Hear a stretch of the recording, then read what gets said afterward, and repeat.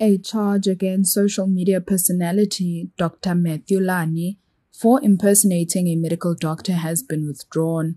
Lani was due to appear at the Johannesburg Magistrates Court on Tuesday.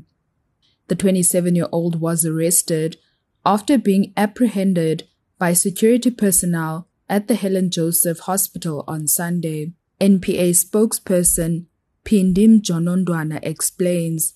With what is contained in the docket as the NPA, we could not see any evidence that links the suspect to any alleged offense. Remember, with the evidence that is currently contained in the docket, we had to decide as the prosecution whether there are prospects of a successful prosecution or not. And having to do that simply meant that we then had to differentiate and make a decision whether with what is before us, are we having a person that we can say lied, or are we having a person that has misrepresented? And to say that a person has misrepresented, if we allege that a person has misrepresented, then that must be followed by actual or potential prejudice. So currently, information that is contained in the docket, we don't have such information. Hence, we have given instructions for investigations that must be complied with. Once that is done, that docket will be brought back to the NPA. Lani, who sported a crutch and busted lip, refrained from answering many of the media's questions outside court. How did you get injured? I'm not going to comment on that one yet. Okay, talk to us about why did you go to health facilities? What was the point there? How did you get in? How did you get access? No comment on that one.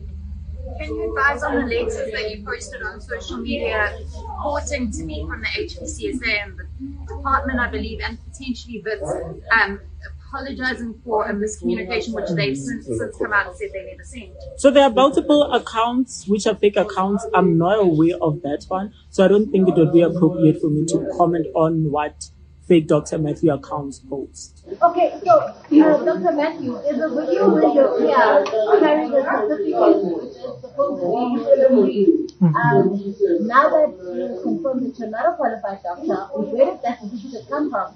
No comment. What qualifications do you have? No comment. Do you intend on continuing your social media accounts? Maybe not. Yeah. Have you prescribed medication to your followers on social media? No. Has anyone reached out to you for that? No. His lawyer Dumisani Mabunda said his client did not impersonate anyone.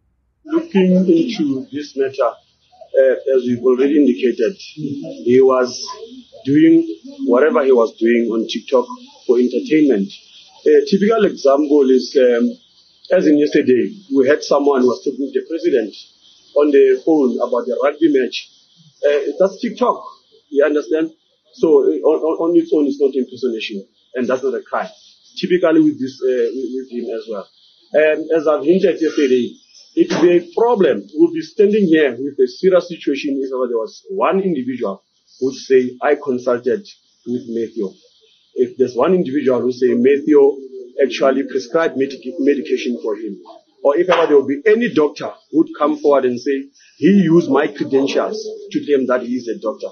In actual fact, the hospitals, the least they could have done was to maybe ban him from going to hospitals and taking videos.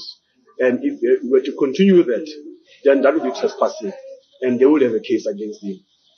On the other hand, HPCSA, the least they could have done was maybe to interdict him or to stop him from doing those videos. For Times Live, I am Demi Buzo.